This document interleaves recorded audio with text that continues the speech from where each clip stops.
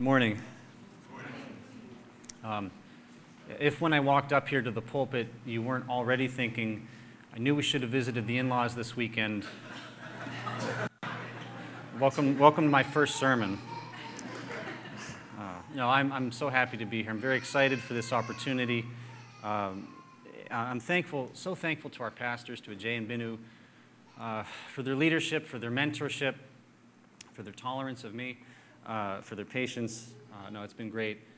Thankful for my family, for my friends. Some came a really long distance just to hear me preach and to throw rotten fruit at me. We'll see. Uncle Charlie and Juanita, I need to apologize for telling you that I wasn't preaching. I actually am. So, no. All right. This passage from Romans deals with the law of God. In other words, his commandments and rules for living. This passage also talks about the law of sin that dwells within us, indwelling sin. These verses are some of the most highly debated verses in all the Bible. And for me, the researcher and speaker, that's been a really fascinating and interesting thing. For you, the listener, hopefully that's not too frightening. There's basically two camps of thought here about who Paul's talking about.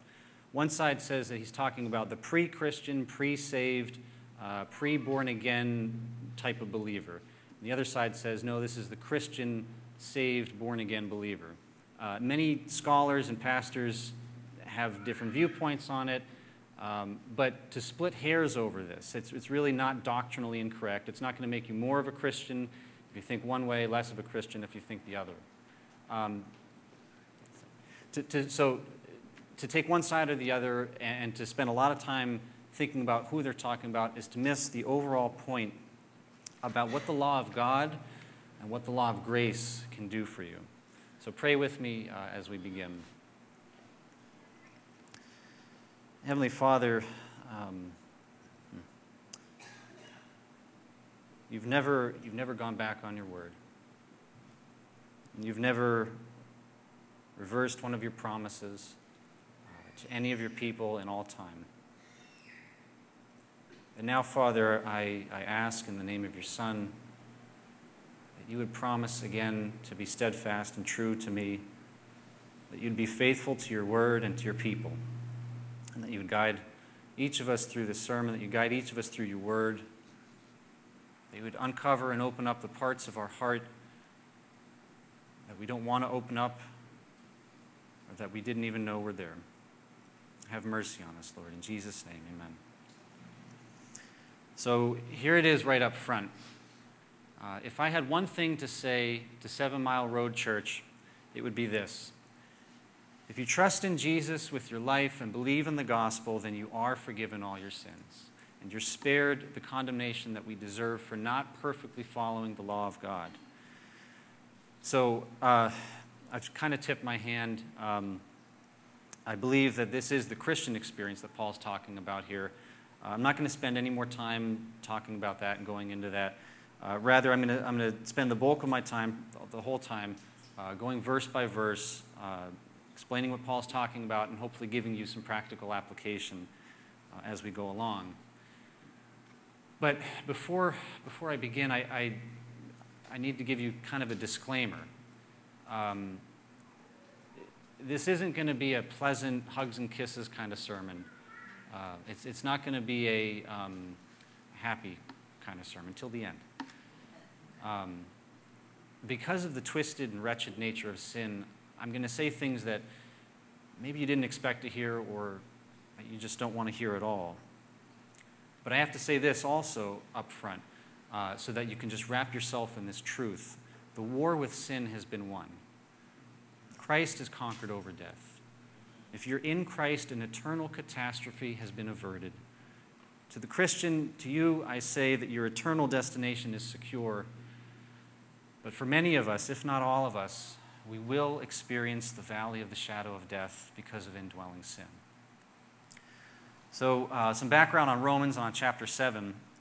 The theme of Romans is summed up in chapter 1, verses 16 through 17. Paul says, "For I am not ashamed of the gospel, for it is the power of God for salvation to everyone who believes, to the Jew first and also to the Greek. For in it the righteousness of God is revealed from faith for faith. As it is written, the righteous shall live by faith. And Paul was writing this letter to the believers in Rome, both Jews and Gentiles. His desire was for the Romans to develop a solid theological foundation so that their young faith could thrive and so they could be effective for the gospel. And in the chapters leading up to chapter 7, Paul began a discussion on the law. And this began back in chapter 5 as Paul talked about sin entering the world through one man, Adam, preceding the law being given to Israel. In verse 20, Paul says, "The law came in to increase the trespass, but where sin increased, grace abounded all the more." And Paul wasn't saying that the law caused sin. He wasn't telling the Romans that if you strive to live by and abide by the law, the result will be sin. His point in chapters 5, 6, and 7, when talking about the law and sin, is that the law magnifies sin. The law shows sin to be sin. Here, where Paul's talking, he says it's a lens to look at sin through.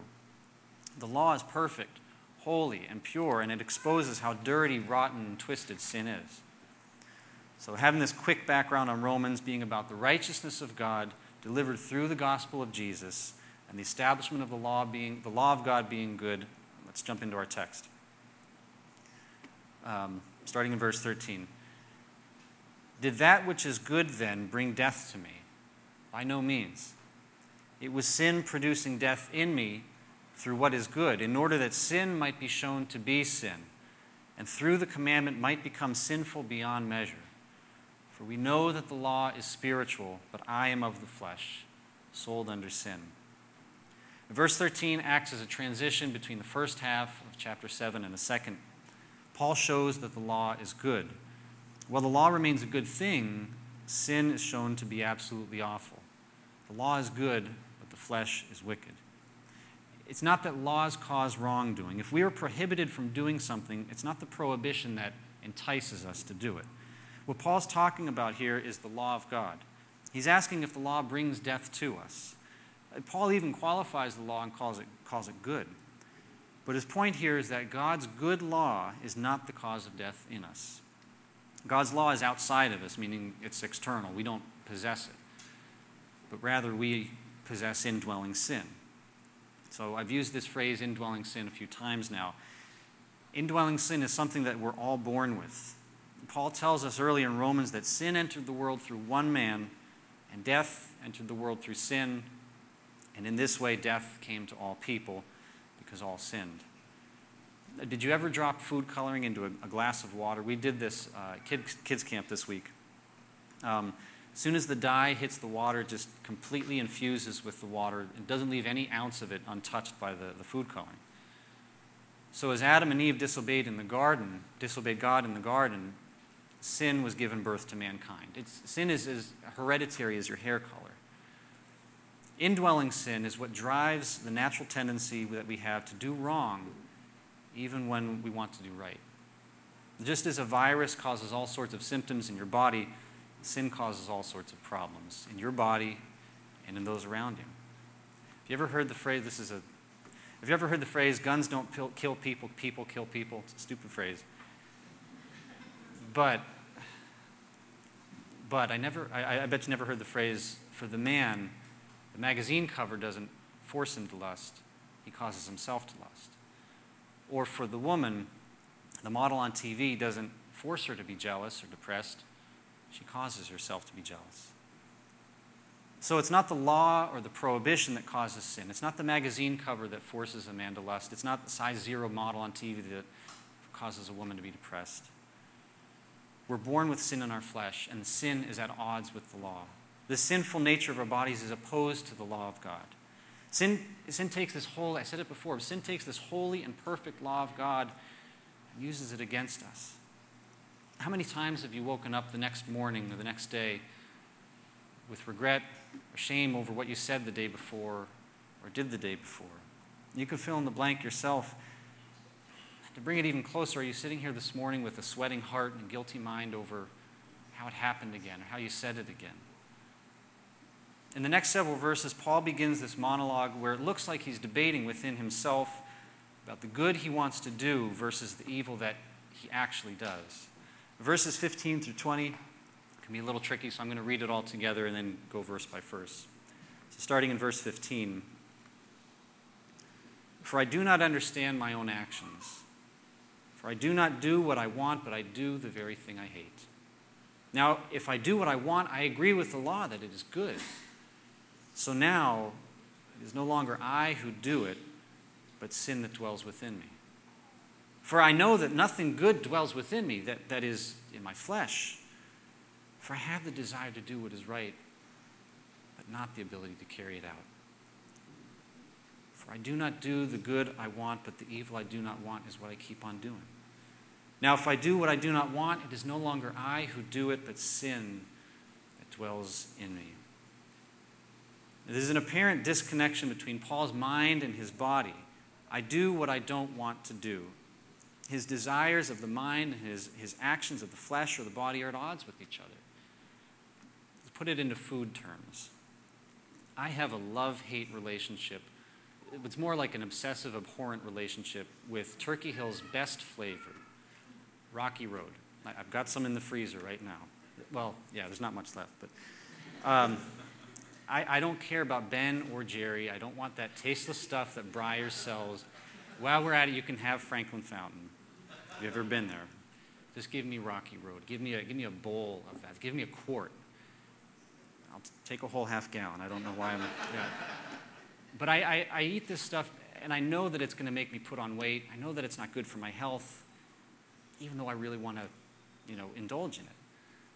The high of ingesting is quickly followed by a low of indigesting. We've all been there. But let's get candid about sin. The counselor and author David White, same guy who did our men's retreat last fall, says this specifically about sexual sin, but I think it applies to sin in general and how it affects a person's thoughts. David White says, have you noticed that the desires are taking up more space in your head? Maybe you're able to manage your behavior on a day-to-day basis, but do you invest time carefully planning your next opportunity or savoring the memories of your last exploit? How do you respond to others when your carefully orchestrated plan is thwarted? Maybe your behavior looks okay on the outside, but inwardly, you're enslaved. Does this sound familiar? For I do not do what I want, but I do the very thing I hate. This disconnect between my mind and my body ruins me, whether it's overeating or pornography or embezzling or drug and alcohol abuse or a sharp tongue or whatever. When we sin, we're bending to the force of indwelling sin that's in us and letting it run our lives. Now, verse 16 has this odd statement. Now, if I do what I do not want, I agree with the law that it is good. Paul is not saying that when we do what we do not want, in other words, when we sin, we're literally thinking to ourselves, gee, this sin makes God's law look really great. That doesn't happen at all. If anything, it makes God's law look incredibly daunting, unattainable. What Paul is saying is that by the commission of sin, by sinning, we're also affirming the holy nature of God's law. Sin stands in contrast to the perfection of God's law. There's no room for it.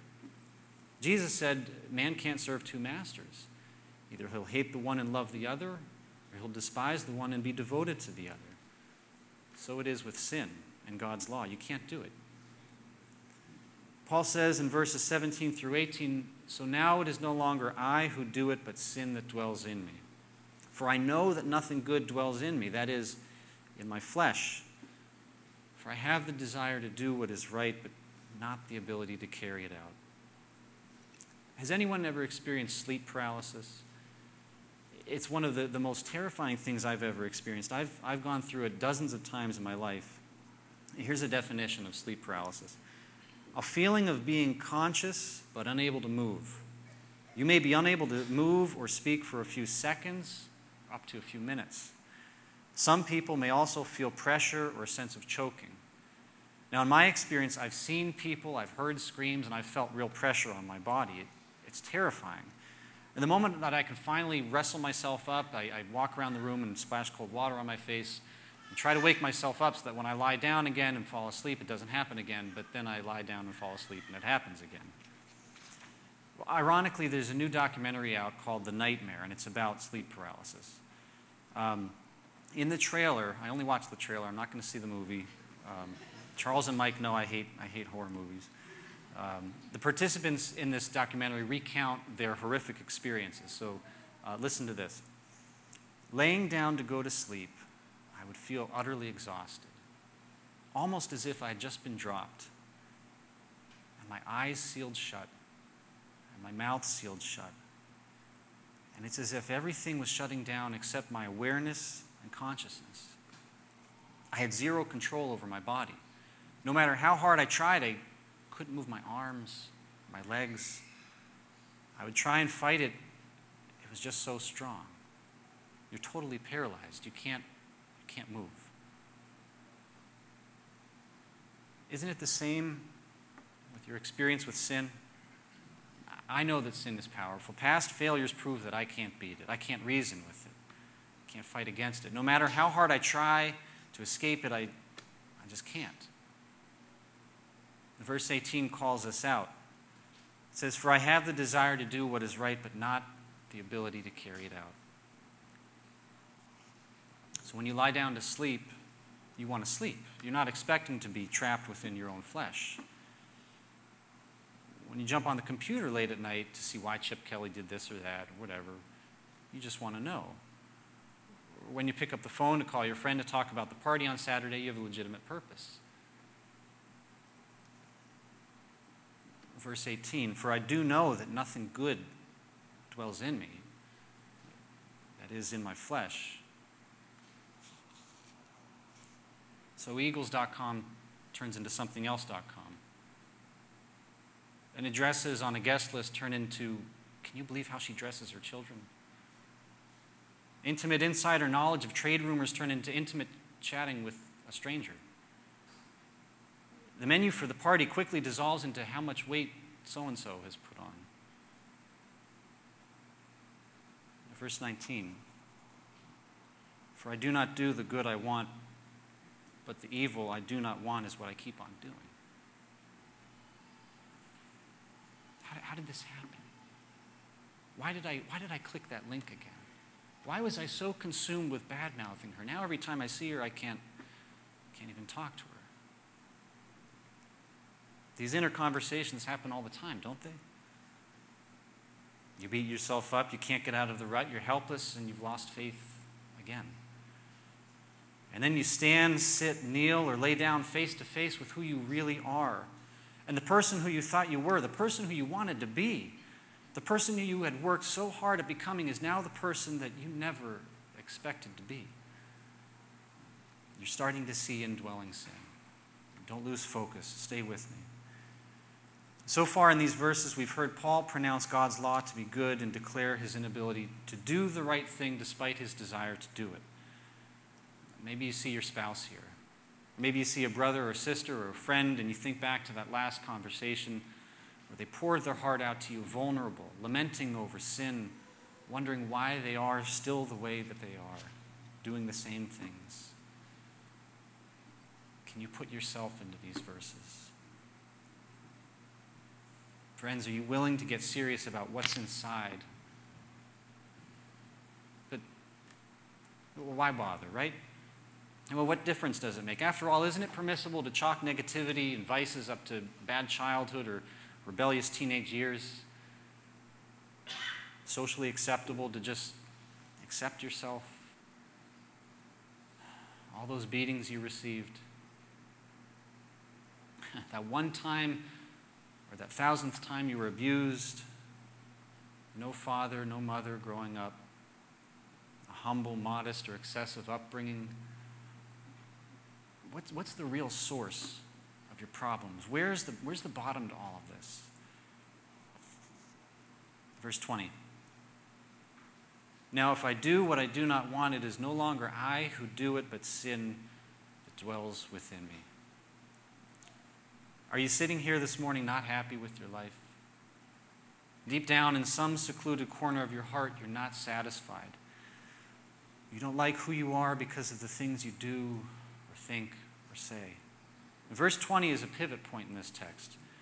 Verse 20 both explains the root cause of my behaviors, but it also confirms my worst nightmare.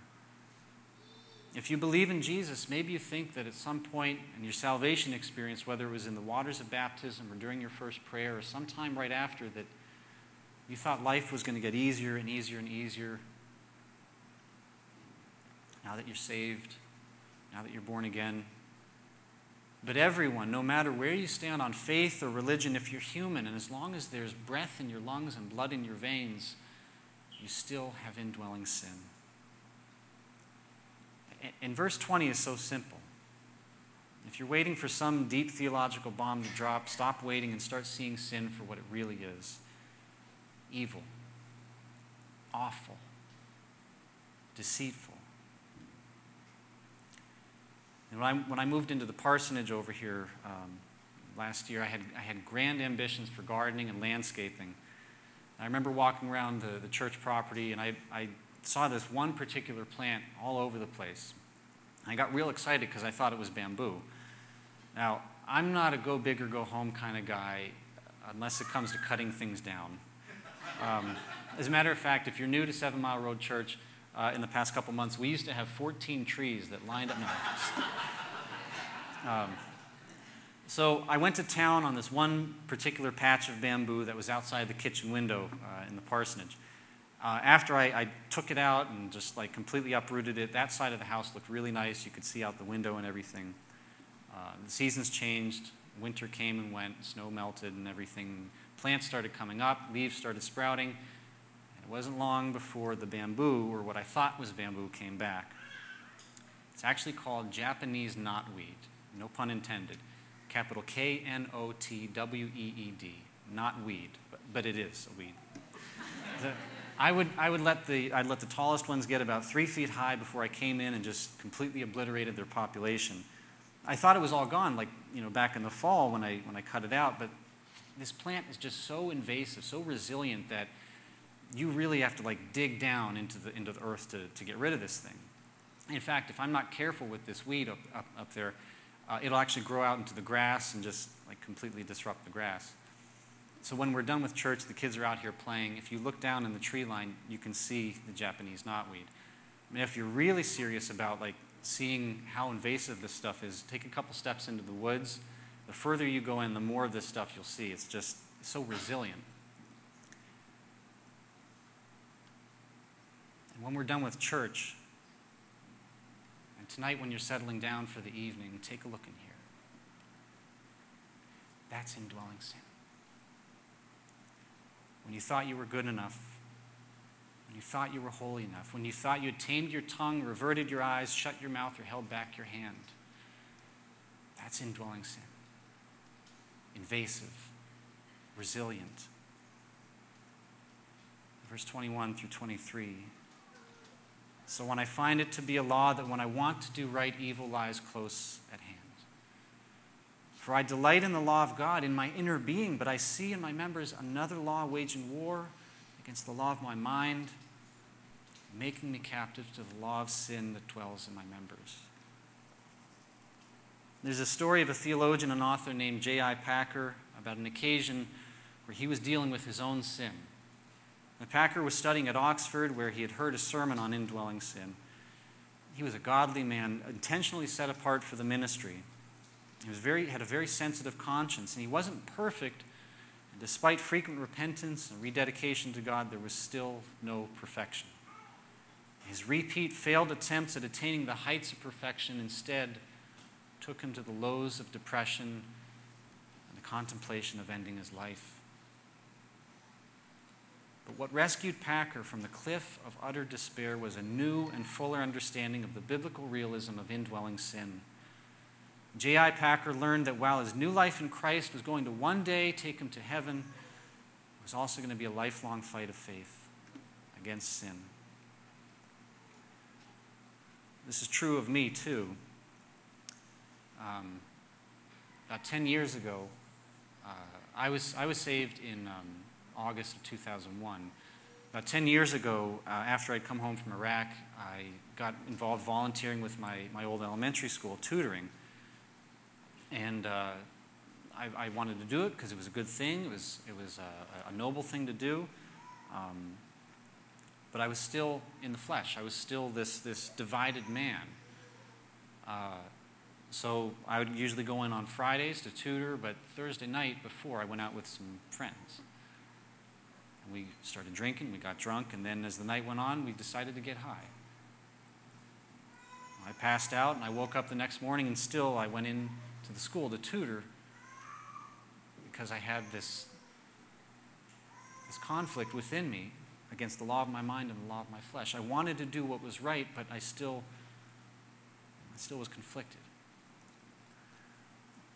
I was denying God. I was denying God's law. And I wondered, how could I choose to serve what the law of flesh was telling me to do instead of what the law of God was telling me to do, instead of what I loved, instead of what I wanted? Do you wonder the same for yourself sometimes? I read one author's take on this dilemma that we find ourselves in more often than we wish. The predicament we all share is that while we are new creations in Christ and have been given living hearts with which to know and worship God, we are still very sinful people. We remain weak, rebellious, and inclined toward drifting away from God until the day we see Him face to face. Along with the hymn writer, each one of us can say, prone to wander, Lord, I feel it. Prone to leave the God I love. We wander away from what we know and believe to be the safest and best thing we could possibly ever have. Why? Why does this happen so much? Why is it still happening to you? Why is it still happening to me? And then, if that wasn't bad enough, we're left with shame and guilt. We're alone with regrets upon regrets, and we hate ourselves for who we never thought we could ever be, especially after saying we believed in grace. Have bad decisions or stupid mistakes ever taken you to dark places? Has the cycle of doing what you don't want to do ever transported you to a state of mind where there are no more sunny mornings? There's no goodness, there's no hope, there's no peace. And we wrestle with wanting to do what is right. Deep down inside, we do love God. Deep down inside, we really do love His law. And if you believe in the gospel of Jesus, you know this is true. And these arguments that we have with ourselves make us feel guilty. Sure, the sin and the things that we do that we don't want to do provide enough guilt and shame. But the hardest thing to deal with is the question, why am I still the same dirty, no good, wretched woman, wretched man that I thought was gone? What do you do with that? Where do you go with your thoughts? How do you beat yourself up? I know for me, I get revenge on myself with a whole spectrum of emotions from deep depression to hyper-legalism. And the shame? The shame is like a sickness you go to bed with every night, hoping that a good night's rest will cure it, only to wake up the next morning with more shame. Where's the escape? Where's the end? Wretched man that I am, who will deliver me from this body of death? Another story, another personal story. When I was just coming home from Iraq, I'd come home from a war zone where I saw things and did things that no 18-year-old should ever have to see or do. And I was dealing with sin that I saw, sin that I did, and sin that was committed against me. And I couldn't bear it. I couldn't handle it. I couldn't deal with this indwelling sin. I couldn't deal with this dividedness of my mind and my heart. So one day, I decided that was it. I walked out to my parents' garage, and I lit a cigarette, and I sat down, and I cried. And I cried. And just as I was about to grab a can of gas, my dad pulled up. And he came over to me and he hugged me. And he told me that we were going to get through this. That was my dad speaking to me. And we did get through it. And that by far wasn't the last time I dealt with suicide, but is by far the worst. But I wondered who could possibly know me well enough, right? Who has the empathy, let alone the sympathy, to bear my burdens? Who could tell the demons to stop terrorizing me? Who can end my addictions? Who can change me? Who can erase my history of doing what I don't want to do? Friends, there's a very famous hymn that we've sung here and that millions have sung all across the world. There's one line that simply begins with two words: my sin. Mine. My years of struggling with addiction, my years of a quick temper, my years of lying and cheating, my years of bitterness, my years of defeat. Can you call yourself a wretched woman? Can you call yourself a wretched man? Are you willing to ask the same question that Paul asks in verse 24? Who will deliver me from this body of death? Friends, indwelling sin has been made powerless by the death and resurrection of Jesus Christ. The law of sin has been conquered by the law of grace. With Paul, we say, thanks be to God through Jesus Christ our Lord. This is the gospel.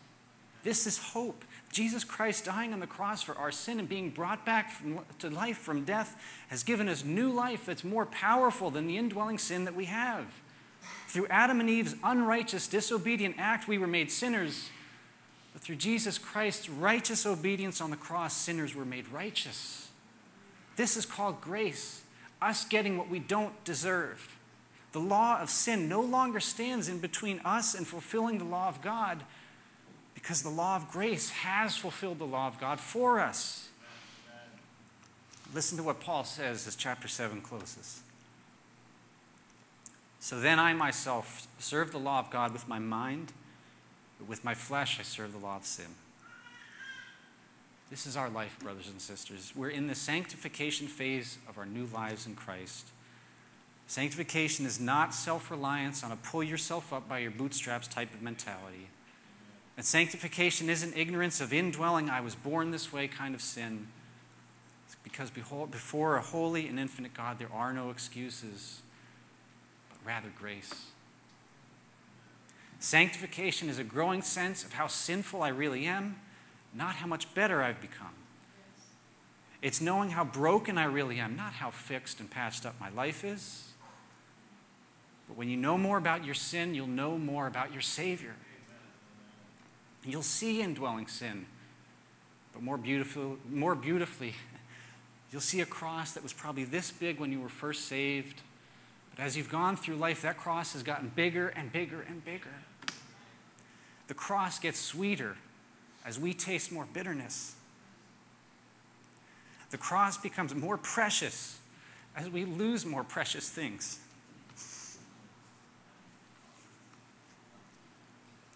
The cross becomes more central to our temporal lives as we hope more in our eternal life.